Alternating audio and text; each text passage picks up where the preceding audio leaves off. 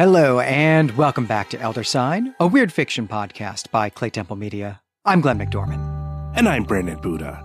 In this episode, we'll be talking about David Drake's collection of novellas and also maybe a novel called Old Nathan. This collection was originally published in 1991. And this is another episode that was commissioned by one of our really generous, really awesome Patreon supporters. We're so grateful to have that kind of support. And of course, so grateful for the opportunity to talk about this book, which was a lot of fun. I loved reading this book so much. I had such a blast with it. I echo your thanks, Glenn, and your gratitude for our Patreon supporters who commissioned this book. What a great time. What a great couple weeks I've had reading this.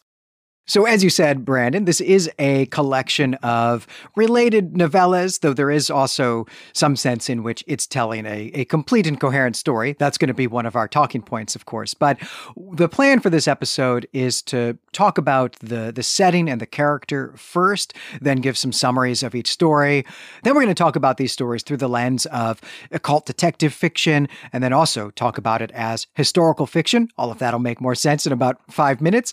And then we, of course, we'll talk about writing craft. That's something that we just absolutely love to do. And we're going to pay particular attention to talking about how this works as a collection of related stories, but then also how these stories work as standalone stories as well. This is a topic that matters to the two of us as writers a great deal. And I think actually there's a lot here for us to chew on in terms of writing craft. And that's going to be really useful, I think, for us to talk through, Brandon. But before we get into any of that, I'd actually just like to know, Brandon, about your experience with David Drake. I came across David Drake for the first time probably when I was 19 and going to bookstores a lot. And he had a lot of the military sci-fi books on the shelves, which I wasn't super interested in at the time. But then a friend of mine recommended the Lord of the Isles series, which I picked up, the first one, which is called Lord of the Isles, and read it and absolutely fell in love with it. And haven't read David Drake since, except rereading that book a number of times throughout the years, every time I want just a really cozy fantasy read. And I got to tell you, so first of all, Lord of the Isles is one of my favorite fantasy novels. I don't have too much other experience with David Drake, but reading this made me think, like, I got to read everything this guy's written. I love the way he writes, and I love the way he tells stories. So anyway, that's my experience with David Drake. What about you, Glenn? Yeah, I was surprised to hear that you've got some experience with David Drake, because I thought that his writing heyday may have just come a little bit before you would have been seeing his books in bookshops. But also, I think, just for clarification, your experience with reading David Drake, that was when you were in the Army. And so there's a real reason why you had one book and read it a whole bunch of times. That's kind of what we did in the Army. For me, that book actually was Wizard's First Rule by Terry Goodkind, which, I don't know, perhaps we'll cover that someday somewhere on the network, because I know you have lots of thoughts about it as well. But yeah, it sounds like Lord of the Isles played that role for you. But David Drake, for me, is someone who I have never read before, but I've been well aware of David Drake almost my entire life, literally for as long as I can remember, because I would see his books all the time, huge, occupying a huge part of the bookshelves in my local bookshop. And I just never got any of them. He was always on my mental list of writers to check out. And in particular, the books really appealed to me. I think a lot of his books were illustrated by Larry Elmore. Certainly, the Old Nathan cover was done by Larry Elmore. And that is probably one that I saw in the bookshelf in 1991. 1991 would have been prime years for me to be browsing the science fiction fantasy section of my local bookshop, equipped with gift card money from Christmas and my birthday, which follows shortly after Christmas.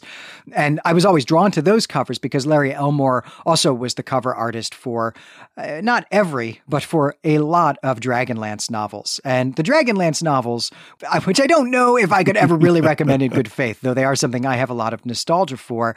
Nonetheless, I read a lot of them. And so I think I always had this sense that, well, when I finish reading all the Dragonlance books there are, I will go explore new writers such as David Drake, whose books look very similar to the Dragonlance books, and just never got to that. But like you, I absolutely loved the experience of reading Old Nathan. And in fact, I loved it so much that I decided just on my own, I'm going to go read some more David Drake and do some more podcasting about David Drake. And so in a few months from now, after this episode airs, I will be doing a solo episode on Atoz, exactly on Lord of the Isles, in fact, Brandon, which I didn't realize that you had some affinity for that. So I don't know, hopefully you will enjoy my take on it. Oh, I'm sure I will. I actually can't wait to listen to that episode. Well, all right, let's get into talking about Old Nathan, which is actually quite different from what Lord of the Isles is, and certainly is quite different from some of his other works that I have seen. Military science fiction, that's something that you brought up. This is something wholly different from any of those things. In fact, what Old Nathan is a collection of related and also sequential, mostly novellas. Maybe one of these might technically qualify as a novelette. And they each feature Old Nathan, who is, exactly what it says in the title. He's an old man named Nathan. His full name is Nathan Ridgway, and he's in his 60s. He may even be pushing 70 at this point. But the story does not take place in any kind of secondary world. It's not an imaginary fantasy world. It's not an imaginary space opera setting. It takes place in our own world, in a real place and time in the past. The story takes place in central Tennessee. It's probably maybe Marshall County, maybe Lewis County, something like that, based on some of the geography. It's not that explicit, though. And at any rate, the point is that it's going to be south of Nashville. It's an extremely rural and agricultural area. I probably wouldn't have cared that much about where exactly this is, except that I have lived in Tennessee before. So I had some interest in kind of trying to figure that out. But the other thing, of course, is that the story is also historical fiction. We don't get an explicit date for when the stories are taking place, though we can do some sleuthing, and the sleuthing that I have done and also the math that I have done then leads me to believe that these stories are set in the late 1820s, maybe the early 1830s. And so what we're dealing with here is mostly rural homes that are like single-room log cabins, though throughout the stories, we also are introduced to the varying social strata of the society. And so there are people with bigger homes. There is a town that we get in one of the stories as well. And the deal is this. Old Nathan is a wizard of sorts. Cunning man is the term that is used in the story, though I think that in current D&D parlance, the term that we would use is sorcerer, because his power is innate rather than learned or studied. Though to be clear, it is still not magic as a kind of superpower. He has to perform rituals, but Nathan sort of innately knows what to do, even as he doesn't actually understand why any of it works, but he just instinctively knows what to do and how to work this magic in the world. The one thing, though, that does not require a ritual, the one thing that he can do that doesn't require a ritual, is that he can understand animals. And so he lives as a vegetarian, though I guess technically that's not true. We actually learn in one of the stories that he is a pescatarian, really, which maybe says something about Drake's regard for fish. But at any rate, the point is there are a lot of talking animals in this book as well. And in fact, the biggest interlocutor for Old Nathan are the animals that he keeps around his home and on the farm that he runs. And while I said that this power is innate, that's also perhaps not literally true in the sense that Old Nathan was not born this way. Rather, what has happened is that he acquired these abilities following a serious injury at a battle in the American War of Independence. And that injury was to his genitals, which at first I thought I was misunderstanding because it was presented to us in slang and dialect. We'll have more to say about that later. So I thought perhaps that maybe I was just misunderstanding, but we do get that spelled out a little more clearly to us later on in the book. And it does actually, in fact, matter a little bit in the final story. And so at any rate, it turns out that more or less it's the exact plot of The Sun Also Rises. That's how you get to talk to animals in this. More or less, yeah. You can imagine Jake Barnes. If only he could talk to the birds of France, it might have been a different story. That was definitely in Hemingway's first draft, for sure. I would read that book anyway. Someone should write that book, actually. Yeah, that would be a treat. But all right, I'm nearing the end here. So the last thing that I want to say before we get into some of the plot here is that the premise is that old Nathan is essentially an occult detective in rural Tennessee before the Civil War. His help is for sale, but also he does use his powers pro bono when the situation calls for it, or maybe when the client calls for it. And this book then is a collection of 5 cases, though there is also some structure to the whole thing. And so now at this point, we're going to start going through the stories. Brandon and I are just going to swap back and forth. Brandon gets the honor of doing 3. I'll get to do 2. And so Brandon, you're up first. So walk us through the first story. The first story is called The Bull, and this is the story where Drake does a lot of that heavy lifting, Glenn, that you just did so beautifully, to introduce his audience to old Nathan. So he has to establish the setting, and the way he does that is that this story is about a plot of land in Tennessee that is haunted, and it really gives us a sense of the community and the environment that old Nathan lives in. So John Boardman, a wealthy neighbor of old Nathan, has gotten married, and he needs Nathan to clear the curse on the land so that he can live there with his bride, who he's promised the land to. So old Nathan teams up with his favorite animal, and again, old Nathan can talk to animals, and this animal is a bull named Spanish King, and they do what is necessary to get the land cleared for use. And kind of as a final note of what we see repeated throughout these stories, we see that everyone sort of tries to cheat old Nathan out of what he's owed for performing his task. Right. That in itself, a pretty classic detective fiction trope, right? Where the client is also in a lot of ways kind of the bad guy of the story. Right. And yeah, I really enjoyed this story. And I thought it was a great introduction to the character in which there's a lot going on here with a ghost aurochs, and that the hero of this story is actually the talking bull, or at least the bull that old Nathan can understand.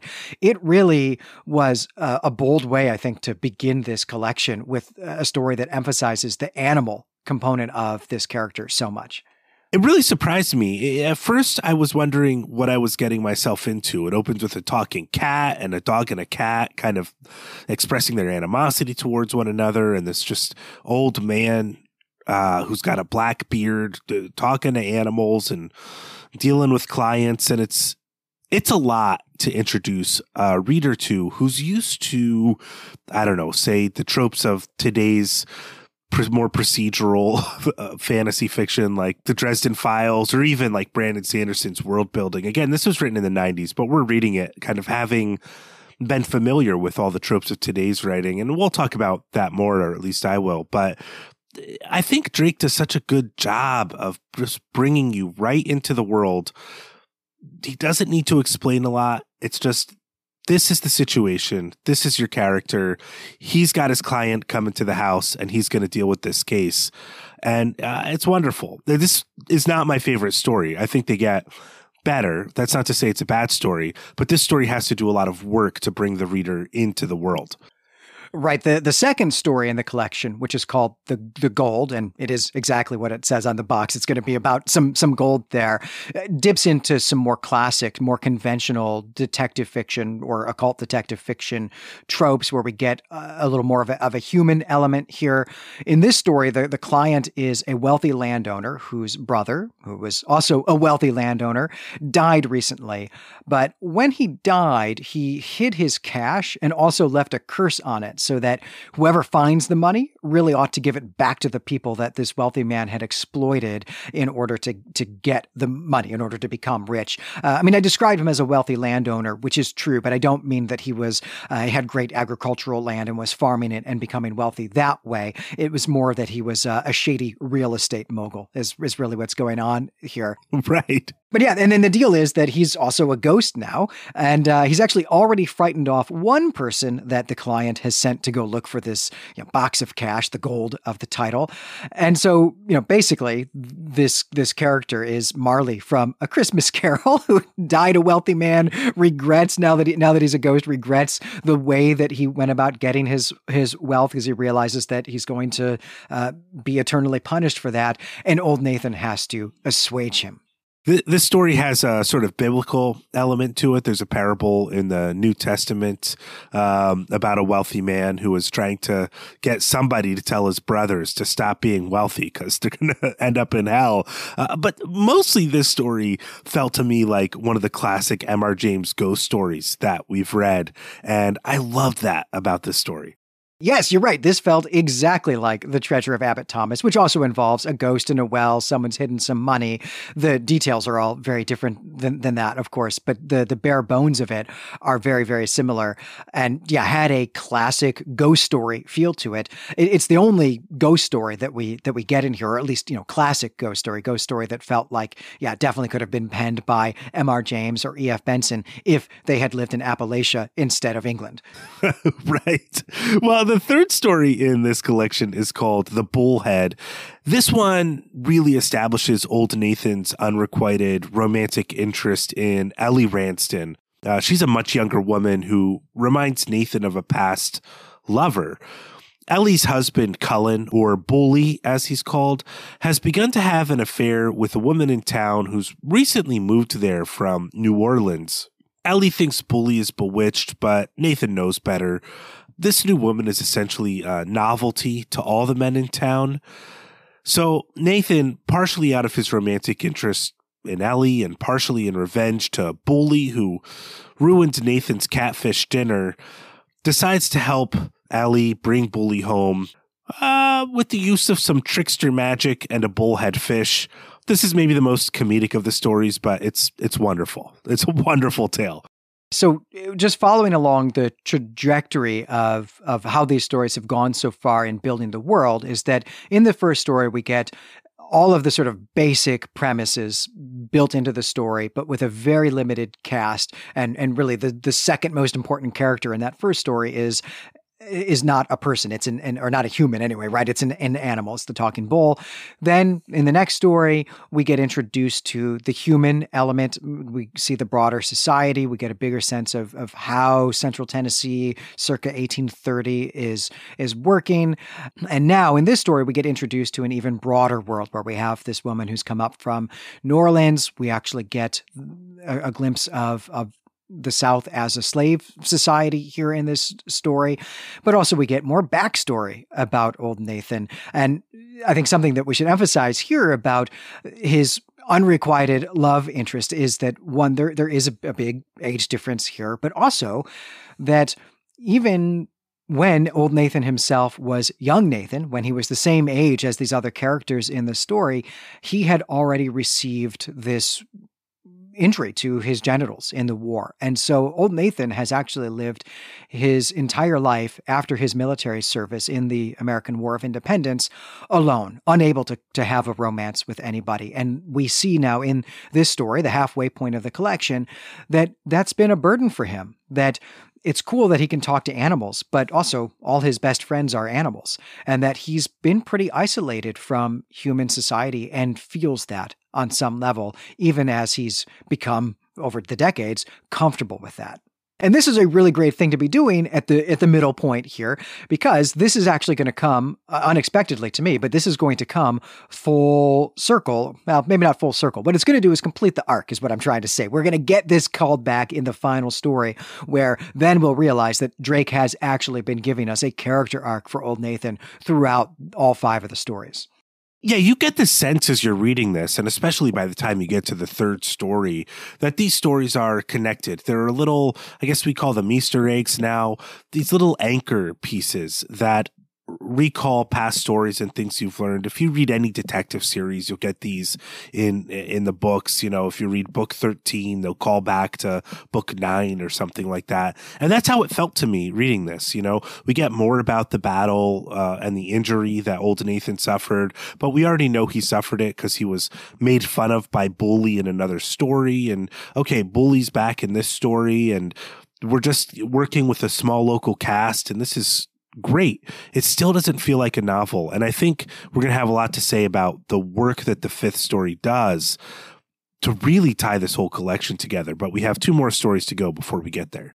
Right, yeah. So the 4th story is called The Fool, and the titular fool is a young man named Eldon Bowsmith, who is not very bright, but is good-natured. In fact, if anything, he's far too trusting. He sees the world through very rosy lenses indeed.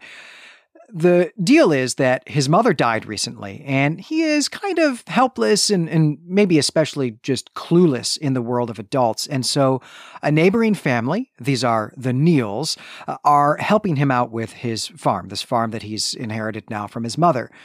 Or at any rate, that is the way Eldon Bowsmith sees it. What's really happening, though, is that the Neals are taking advantage of Bowsmith. They are using him as free labor on their own farm, while also slowly taking over his farm for their own benefit. And they're doing that all under the guise of friendship. But Bowsmith then becomes Old Nathan's client, but it's not because has discovered or realized that the Neals are shady and are trying to defraud him of his property and are exploiting him in other ways as well. It's really that his horse goes missing, and he really loves that horse and he wants to find it. And he's already asked the Neals for help, and they've pretended to help him and told him that there's just nothing to be done for it. But Old Nathan intuitively knows, and it doesn't require any magic to do this, but he just intuitively knows that, hey, the Neals have the horse because the Neals are terrible people, right? Old Nathan sees what is going on here. But the deal is that the Neal family paterfamilias, who is referred to as the Baron, is also a type of cunning man, a type of sorcerer here. And so in this story, Old Nathan has an antagonist who has to be overcome, and he is, of course, overcome. Old Nathan uses some more trickery here to overcome him, and very nicely and unexpectedly, surprisingly, again, this trickery also leads to the resurrection of Spanish King, Old Nathan's bull friend who sacrificed himself back in the first story. So we're getting more of the sort of downward trajectory of an arc in this story. This was an extremely dark story. If you weren't expecting it, it starts out kind of really charming, and Old Nathan feels really realistic, where he knows somebody needs to care for this kid who's in his 20s, but is basically, I don't know, a 9 to 12-year-old mentally. And he doesn't want to do it, which I think is, I don't know, maybe we all think we'd want to take on that burden, but Old Nathan doesn't. But he knows he's got to do something to help. He's got to at least get this kid's horse back. And the way he goes about it is fantastic. The number of times he runs into a wall because the kid does things that he shouldn't. And then the way Nathan feels guilt about him having to use this kid in order to get what he wants out of the situation is really just very well realized and well written, but not. It's dark. It's just dark. But I really loved this story. This was one where this story made me realize just how perfectly paced and how tightly constructed these stories are.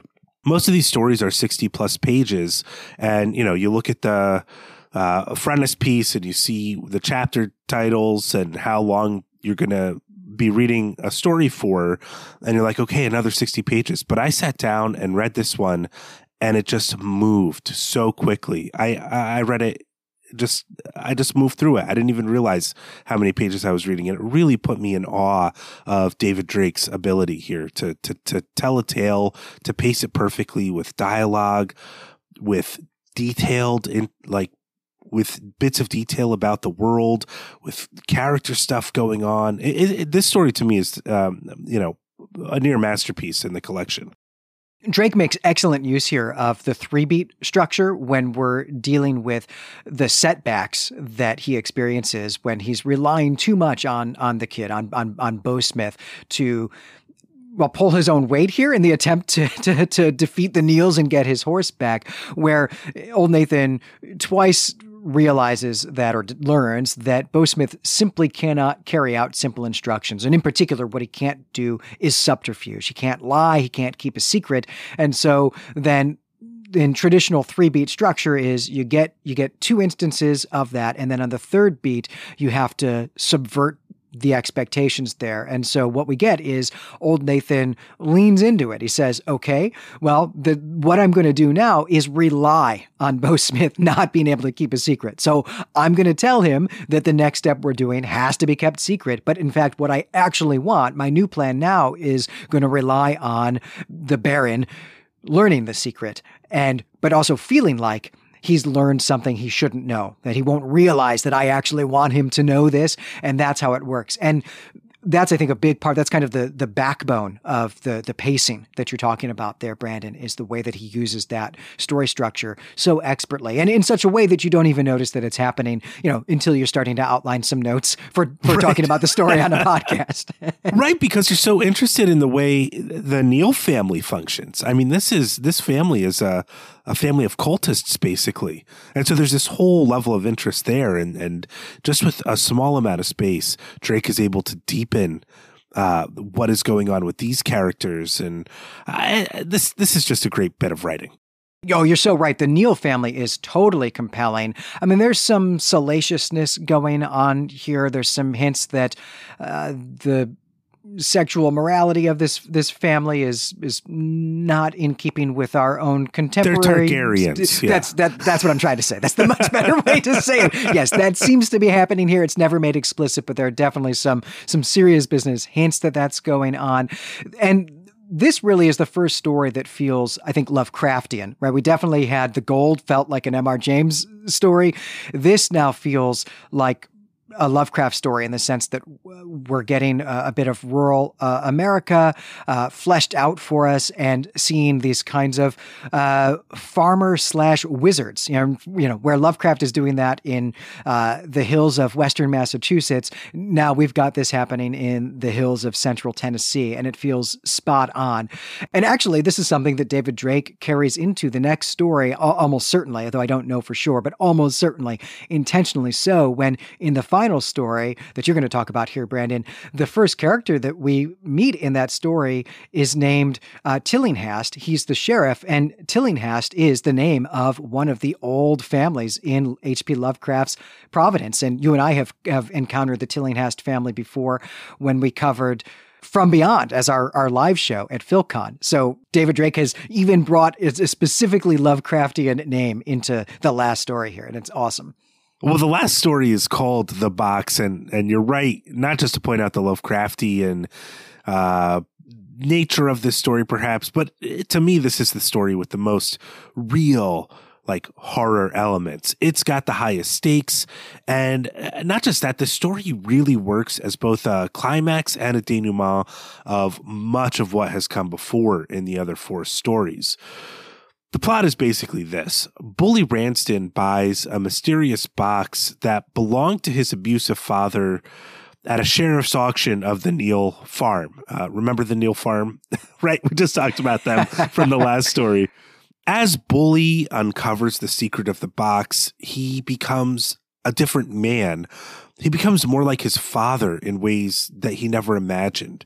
He starts abusing Ellie and gambling away his and her possessions and becoming an alcoholic. Old Nathan interferes with Bully's goings on when Bully tries to steal from Old Nathan's barn. And then Old Nathan uncovers the secret of the box himself. Remember, he really cares for Ellie.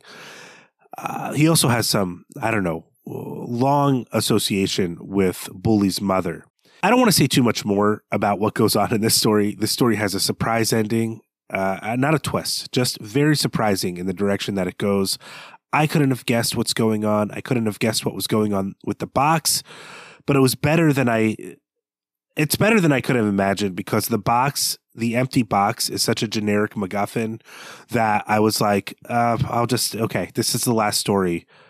This story blew me away. I loved this one. I loved every choice David Drake made, and I don't want to spoil the ending for anybody, but this story is worth the price of admission alone, especially if you've read the previous four.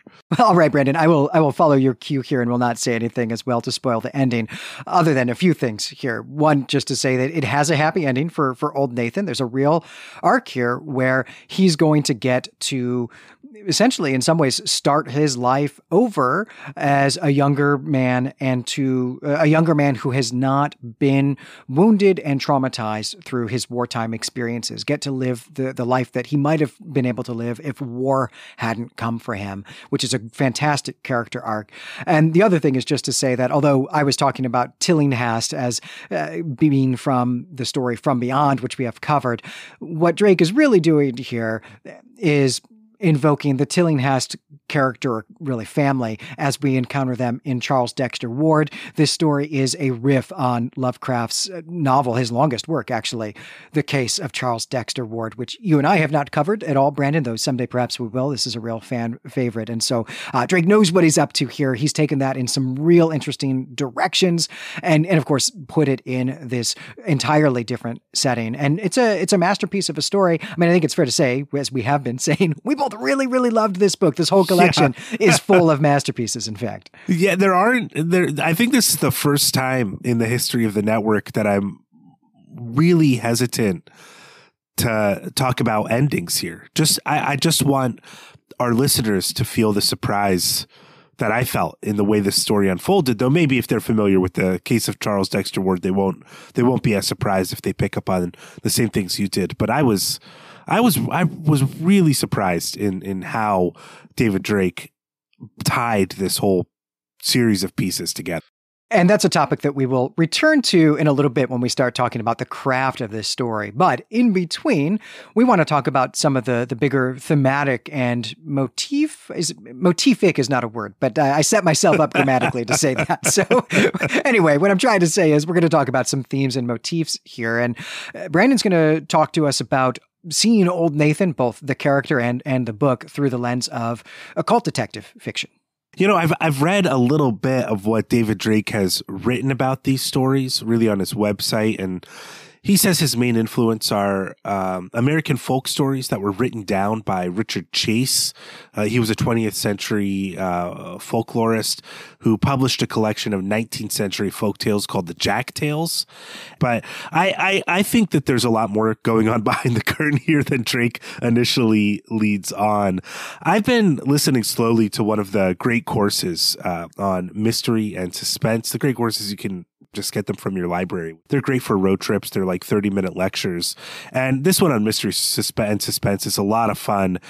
And there's a lecture on the way that the American dime novel led to the popularity of crime fiction and detective fiction, especially in the early part of the 20th century, like the first third of the 20th century.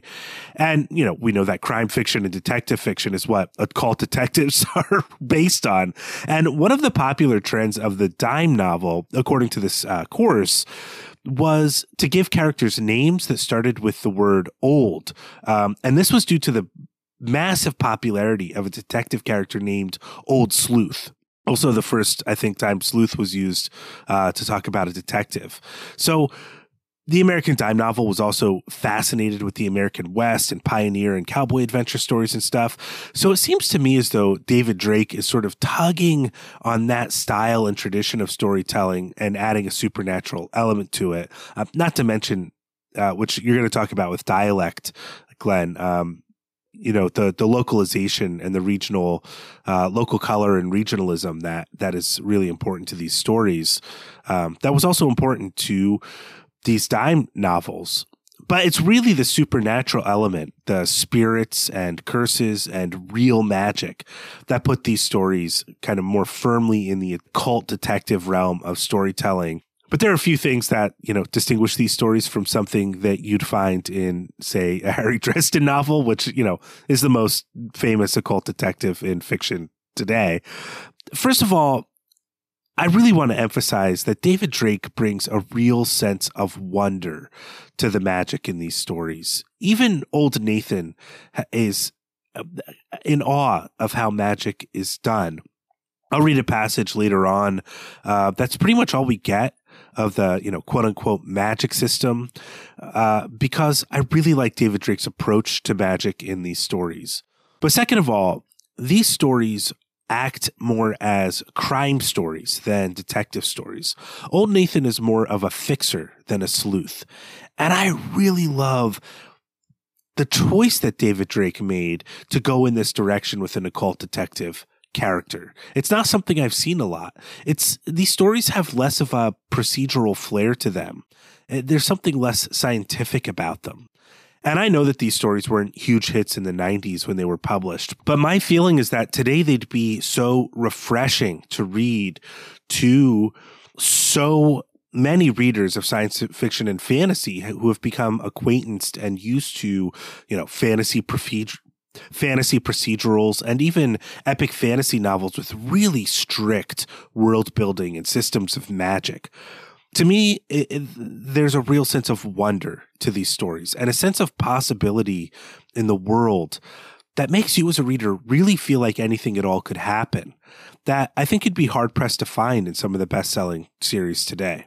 Well, this is certainly one of the things that I always go to detective fiction for. I mean, just regular detective fiction, not necessarily occult detective fiction, though that too, of course, is this sense of place, this sense of the local, right? The setting of the story as itself being one of the characters, where we get a real feel for the setting. I mean, usually it's an urban setting. Here it is a rural setting, but for the material environment of it, the built human environment of it, but also the weather and other elements of the natural environment. But then, of course, also the social environment, where we do actually get callbacks in book 13 to minor characters we met in book 9, as you invoked earlier, Brandon. And that sort of thing is something I really, really love.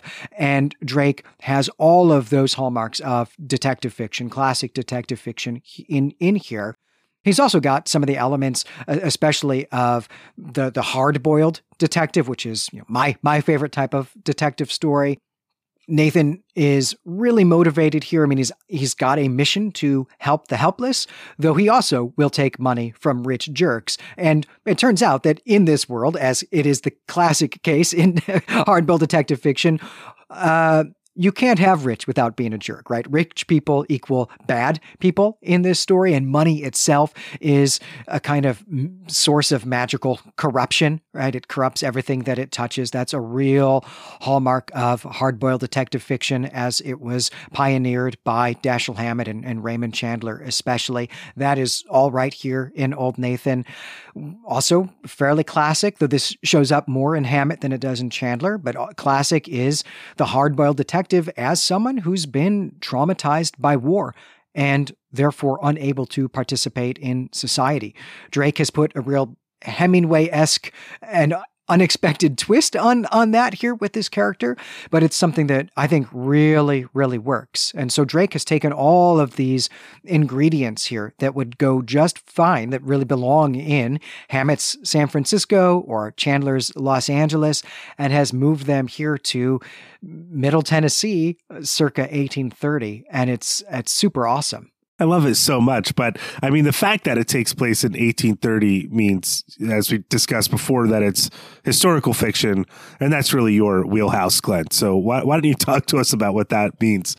Yeah, there are a few points here that I want to make. And one of them is that, well, Drake doesn't ever give us any explicit dates in this story. He just builds the world the way that a fantasy writer, as Drake is, would build the world, by giving us bits and pieces of information when we need it for the immediate context of the story or understanding something about a character, and allowing us, over the span of hundreds of pages, to piece that information together and construct our own history of this world. And the anchor point for that here, though, is that we know that Old Nathan went to the Battle of Kings Mountain with John Seaver, and that's all that's ever explained. We don't get told what war that was in or who Seaver was or anything like that. But the Battle of Kings Mountain was a major battle in the American War of Independence. It was fought in October of 1780 near Kings Mountain, North Carolina, though the battle was technically fought just over the border in South Carolina. And I think if you live in either of those states, that might really matter to you. So I'm wanting to be clear about that there. This is a really important, but also really interesting battle in that no British soldiers were involved. It was only soldiers from the two different American political factions involved in this war, with the one exception that the commander of the Loyalist militia was, in fact, a mid-ranking British officer. This is actually something that Old Nathan remarks on obliquely to another character when he says that he didn't see many British soldiers that day, which is a great touch there. And we know then that Old Nathan was part of the unit that was led from Tennessee by John Seaver. John Seaver was one of the founding fathers of Tennessee. He was the first governor of Tennessee when it became a state in 1796. So Old Nathan is really only one of about 100 people who would have gone with Seaver. And afterwards, that really would have given Nathan a kind of special status as one of the handful of people who went and fought for independence, which also for the settlers of Tennessee, who were very much in favor of independence, meant a lot of other things. It meant statehood. It meant expansion into the territory that we eventually call the Louisiana Purchase as well, and a real opening up of that settler society. So it was something that really mattered to them. And this would have given all of the veterans of this war, and especially this battle, a real special status. But Old Nathan seems to have eschewed that in order to live alone in the woods, because he's dealing with the fact and also, I think, the psychological trauma of the wound that he received in the battle. And this is a really great way to do both historical fiction, right, to root your story in its setting and show us the way that the character is playing on our expectations of what that setting would be like, but also shows all the hallmarks, all the real skill of an awesome fantasy writer, an awesome fantasy world builder. It really is amazing the way that David Drake relies on the stylistic choices of fantasy writing to build the world that also refer to things in our real world and our real past. And I just think it's amazing. I also wondered, Glenn, if you came across, in these stories, any indication that Old Nathan was involved in like the Battle of New Orleans in the War of 1812 or anything like that. I was wondering about that as I was kind of researching some of the stuff in this story.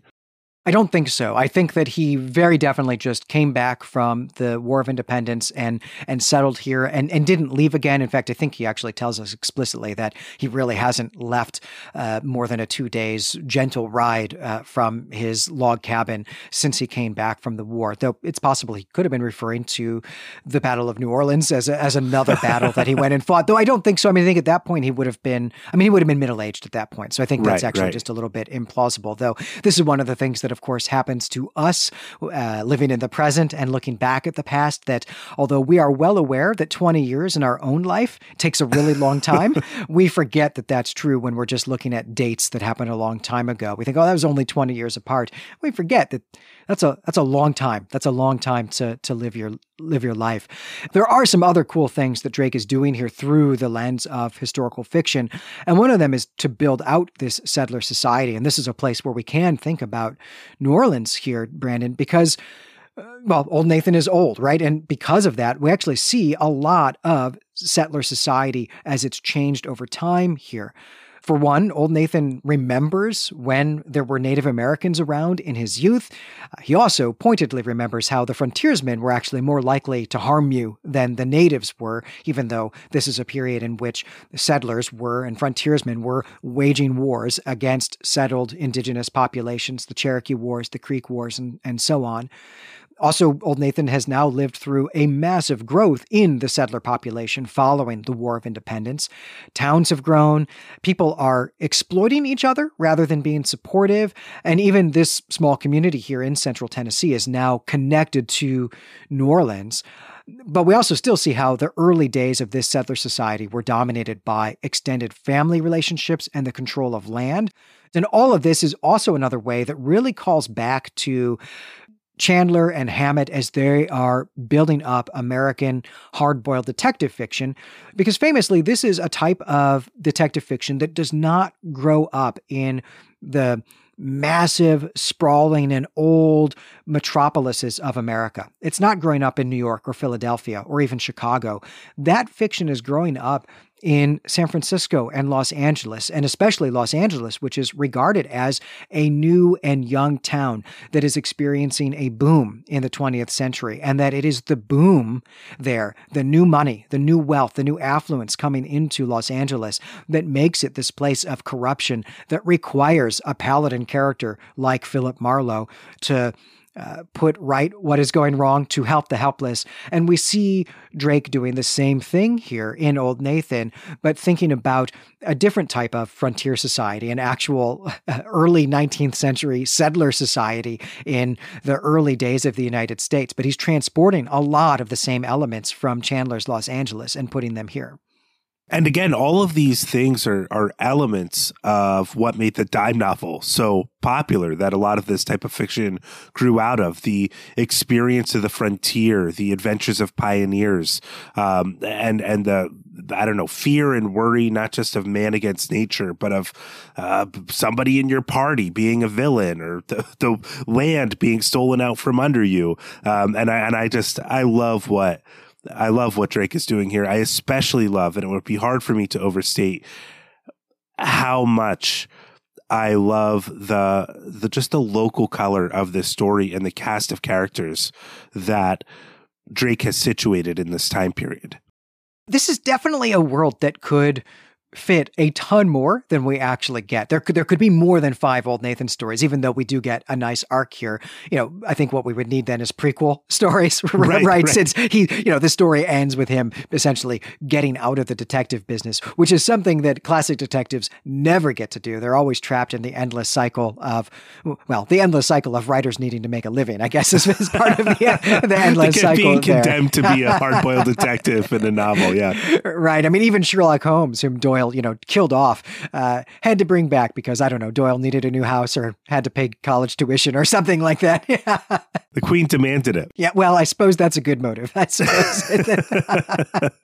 But it does have a happy ending, so we would need a prequel. But it also is a world, I think, where you could tug on some other strings, tell different types of stories with this cast of characters, or, you could set this nearby. You could set this in a different part of Tennessee, which would actually be interesting. You could set this over near Knoxville, or set it over near Memphis, which would be very different societies. I mean, if you put this in Memphis, then you would be dealing with this massively developing slave society as well. So that would be another way to explore a different aspect of the 19th century South that isn't really germane to what Drake is doing here. I mean, in terms of what this settler society in central Tennessee was like. But there are other ways that another writer, perhaps as kind of an homage to what Drake has done here, could take some cues and tug on some of these other strings and write a little bit more. And I'm not saying that you have to do it, Brandon, but I would enjoy if you did. Yeah, I think that, well, I was just thinking that the Neils themselves could carry a whole season of True Detective or something that. And wow, that's a great comparison there. I mean, this does have a lot of the feel of True Detective to it, for sure. Well, I guess the question that I've got next, Brandon, is which of these stories did you like best? It's really hard for me to answer this question. As we said, reading through these stories, I just really appreciated the returning characters, the way all these callbacks and anchors worked to knit together this really great world. I wasn't expecting until the last story these stories to come together in a novelistic sense in the way that they did. And so even though you could read the last story as a standalone novella, it's that tightly constructed. The way it ties together the collection as a novel really surprised me. In fact, that last novella, The Box, consistently surprised me on every level of storytelling. So it's my favorite of the bunch, though I also really enjoyed Gold. I said The Bullhead is a masterpiece. It's comedy. And I don't know. It's a masterpiece, but you and I are not the biggest fans of comedy, I think, at the end of the day. So the Bullhead got edged out of the running for that reason. The Box is my favorite story. What about you, Glenn?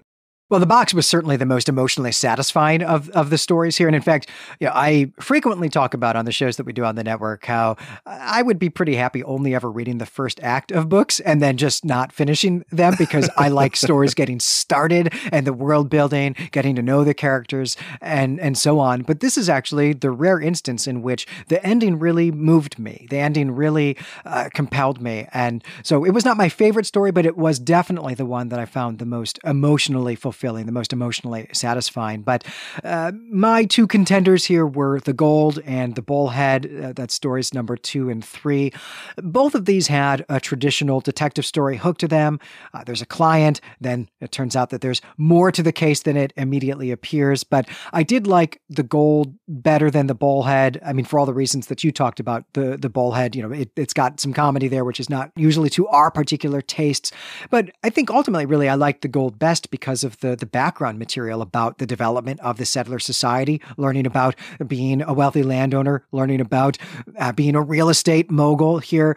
I really enjoyed learning about the economics and the sort of social and institutional history of this world that Drake is building here. So yeah, the Gold was my favorite. But really, you can't go wrong reading this straight through from first story to last story. That's what I would recommend to listeners who haven't read it but are thinking about picking it up now. Yeah, same. This is a, I don't know, one of the few times I'm going to say definitely buy this book if you haven't. If you're interested in this type of storytelling, we got books that have kind of rough covers that I think would turn off a typical reader. Don't judge this book by the cover. It's amazing. It's so well written and so consistently fun to read. I don't know. I'm excited to return to it, and it's really made me want to go back into more of David Drake's back catalog. And there are some, I think, dazzling passages of prose here. Brandon, did you have a favorite passage you want to share with listeners? Yeah, I picked one from the last story here, and not necessarily because it's the most beautifully written passage in the book. I'm sure you're going to find some great nature passages, but it's one that highlights the way that wonder is a feature of the magic in this story. And I love that David Drake took the time to define it, even if it's in the last story. So this is pretty near the end of the whole collection. I should say, I guess, in preparing our readers for this, Old Nathan has a magic knife that he can hide in a shelf in anywhere or nowhere. It's mysterious. And so this is referring to the knife. Old Nathan rubbed his right biceps with his left hand, then raised his arm to put the jackknife away. There wasn't any wonder about the knife. Its blades were good steel, with a working edge on the larger one, and on the smaller, a wire edge that could serve as a razor at need. The wonder of the place where Old Nathan kept the knife was another question, but it was a question to which the cunning man himself had no answer. It was like all the rest of his art, a pattern of things known but not studied, the way a clockwork toy moves without understanding in its spring. And if the toy should cease to move, the spring would be none the wiser for that result either. And I just love, this is a passage that talks about Nathan's relationship to his magic. If he has it, he has it. If he doesn't, he doesn't. He feels his way through things. He picks up on the patterns. And I don't know. This passage really spoke to me about what Drake was doing with what we as readers, how we as readers should respond to magic in this world. Right. I mean, this is central to Old Nathan's character, is that he has been living with this power for his entire adult life, right? Since coming home from the war, he's had these powers, and they have the powers themselves in some sense have shaped his life. The wound in particular, I think, has shaped his life. But yet at the same time, the magic, the powers, these are not things that he feel like an identity for him. And that's actually a big part of his character arc, is that he's fine. He would be fine letting go of his power. So we aren't going to get any stories about Old Nathan temporarily losing his powers because of, the different color of kryptonite or something like that, right, and then needing to get them back or something like that. That's just not the type of character that Drake is building here. Old Nathan is a real character who is grounded in his world and would like nothing more than to just be a regular person, to turn back the clock and have lived the life that he expected he was going to live when he was 18, 19, 20, before he went off to be a soldier and was grievously wounded. Yeah, this whole collection is great. Glenn, what passage did you bring for today? So I'm gonna cheat and I'm gonna read two, but I will start with the more prosaic one here. And I was tempted, as you predicted, Brandon, to do a bit of nature reading, but actually I'm picking a passage from very early on in the first story. It's only on page 4 of the book that we've got. That's just a real casual world building paragraph and just taking us through Old Nathan's day. The coffee boiled on the coals in an enameled iron pot. Old Nathan had roasted the green beans in his frying pan the night before and had ground them at dawn when he rose. He lifted the pot's wire handle with a billet of light wood, while the dog padded in quickly to snuffle the interior of the cabin, and the boardman boy followed more gingerly. And that's it. It's just 3 sentences that tell us that he's making coffee and introduce us a little bit to his house. But this is some of this fantasy style world building that we get here, where Drake knows that a part of the way that he's going to build the reality of this world for us is to make sure that we understand the materiality of it, that we understand what people eat and drink, how they get the agricultural products that go into that, and also the tools that they are using to make it, and where in their home they do that, and so on, what their life is like. It's just a real casual detail that interrupts a conversation, actually, with the client here, and it's just a masterful bit of world building, and but so quiet about it as well. Also, it's about coffee, and I love coffee. Yeah, I was going to say, I should have guessed you would have picked a passage about making a drink. Right. There aren't many in here, but you found the one. Right. That's one of the features of the story, is that there's not nearly as much booze as there normally is in detective fiction, but there is an emphasis here on coffee, and I think that's a nice stand-in. Yeah, old Nathan is always going for coffee if he can find it. The other passage that I want to read here is the very last paragraph of the book, the last 2 sentences of the book. This is less, I want to share a beautiful passage with people, and more me thinking about my way of operating when we are doing our regular format episodes here on Elder Sign, where we do a recap and a commentary, and where whether or not it's my job to do the recap or the commentary, I think probably 90% of the time I want to pause and zoom in on the first paragraph and spend, 80 minutes or so talking about the first sentence, the first paragraph, something like that. But I don't think once have I called attention to the final sentence of a story. Again, this just goes back to my proclivity for beginnings rather than endings. But this is such a beautiful ending. I just want to, make amends to all the stories that I have slighted by never reading their last sentences here, and just read this into the microphone here. So this is how the book ends. She looked back once from the road. In the shadow of the shed, there was a faint glimmer as of fairy lights, but very faint, and the young couple had many miles yet to ride.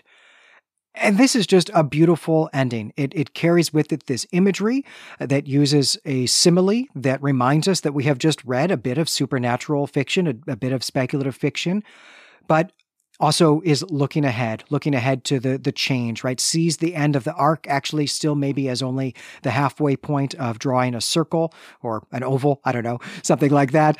And it's also very, very sentimental, right? Just 2 sentences that are packed with emotion, and I love it.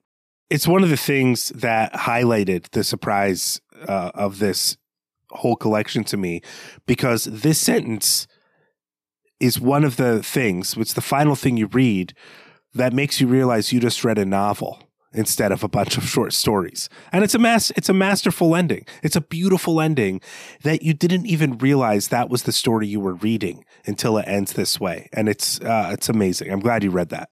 And thinking about the way that this ending makes us realize that although these stories were independent, even if related, we do get this character arc with old Nathan. I think this is a good springboard into talking about the idea of doing a collection like this, using the framework of the collection as its own kind of storytelling device. What are some technical aspects, Brandon, of this that you appreciated? Well, one of the main things that Drake does that he didn't have to do is keep a really small cast of characters outside of the people who are directly involved with the case. But as the story goes on, the people that are kind of the tertiary cast members become the people that old Nathan does the work for free. And that communicates something emotional about him as a character.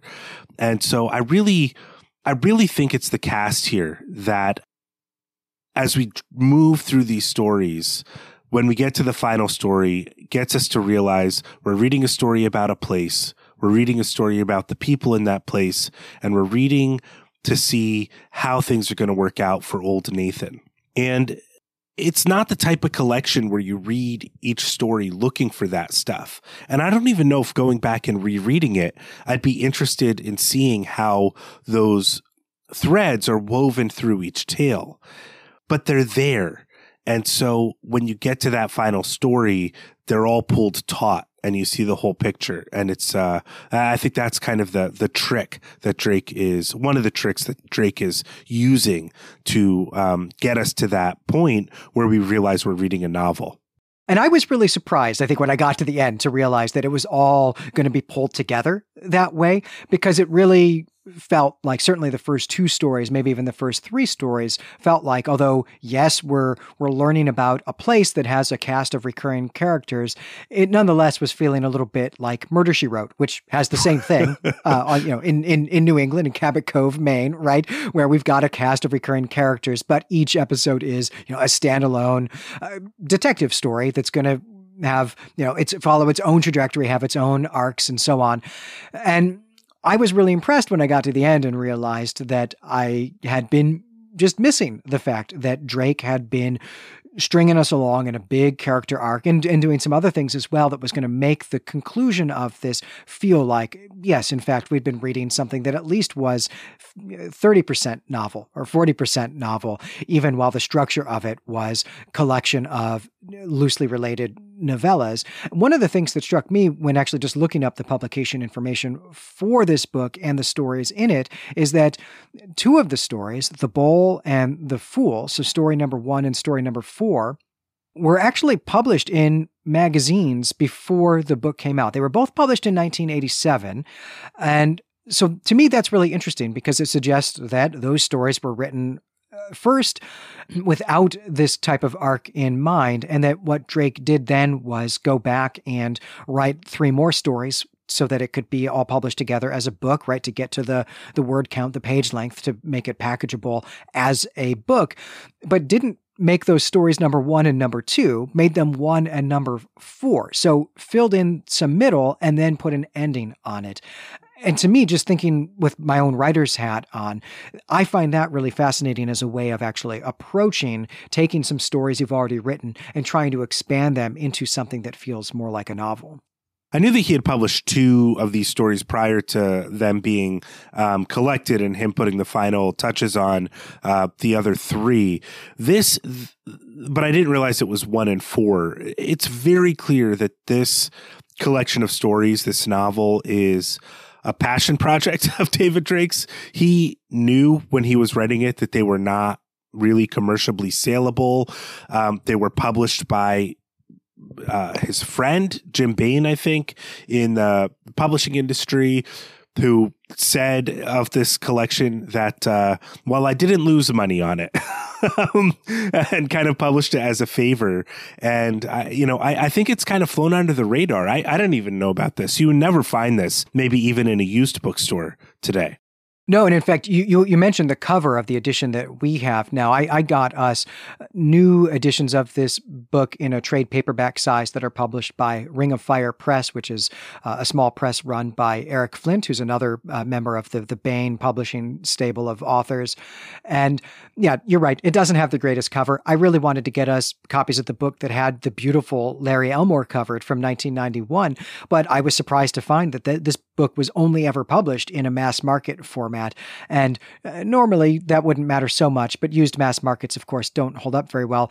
The other thing is that I'm going to need to start putting old in front of my name as well, which is to say I need reading glasses for mass market books these days and have not. I'm just too lazy to go get them. And so the mass market was out for that. So, but yeah, I was surprised. I thought, surely, of course, David Drake's a huge name. I as I said, I'm working on The Lord of Isles as well. And that, I was able to get in a nice used hardcover edition, which I'm so grateful for. So I was totally surprised that this just didn't exist in that format. For me too, the way this story was printed, even though the cover's, rough, I was so grateful for that because the print is big and like you turn the pages faster and you feel like you're moving through it. Maybe that contributed to my sense that the pacing in each of these stories was near perfect. Right. It could be. Well, I think we're slipping into, lamenting our own old age. Though we are not old, and also our army experience was not nearly as traumatic as old Nathan's was. No, certainly not. So I think that is probably a good note on which to wrap up this episode. I'm Glenn McDorman. And I'm Brandon Buddha. You can find us and our other podcasts at claytemplemedia.com. I have to give a heartfelt thanks to our supporter who commissioned this story. I'm so grateful. I'm so glad. And I cannot wait to have more downtime to read the rest of the Lord of the Isles series, but even venture into some of David Drake's military sci-fi, which is usually not my cup of tea. But I'm just discovering I love the way David Drake tells stories, and I have a lot to learn from him as a writer. Yes, indeed. Thank you so much for commissioning this episode, giving me the opportunity to read David Drake for the first time. It was a lot of fun to do this episode this way, but I was halfway through the second story, Brandon, when I thought, I wish that we could be doing these stories the way that we normally do things on Elder Sign, which is to, do a single episode for each of these stories and then do a wrap-up episode at the end. And so that has been a real impetus for me to go read more David Drake. And that is something that I'm definitely looking forward to doing. And I'll remind listeners, in fact, that I am going to be covering Lord of the Isles over on my solo show, ATOS. I'll probably do that in a few months. It takes me a while to do those episodes.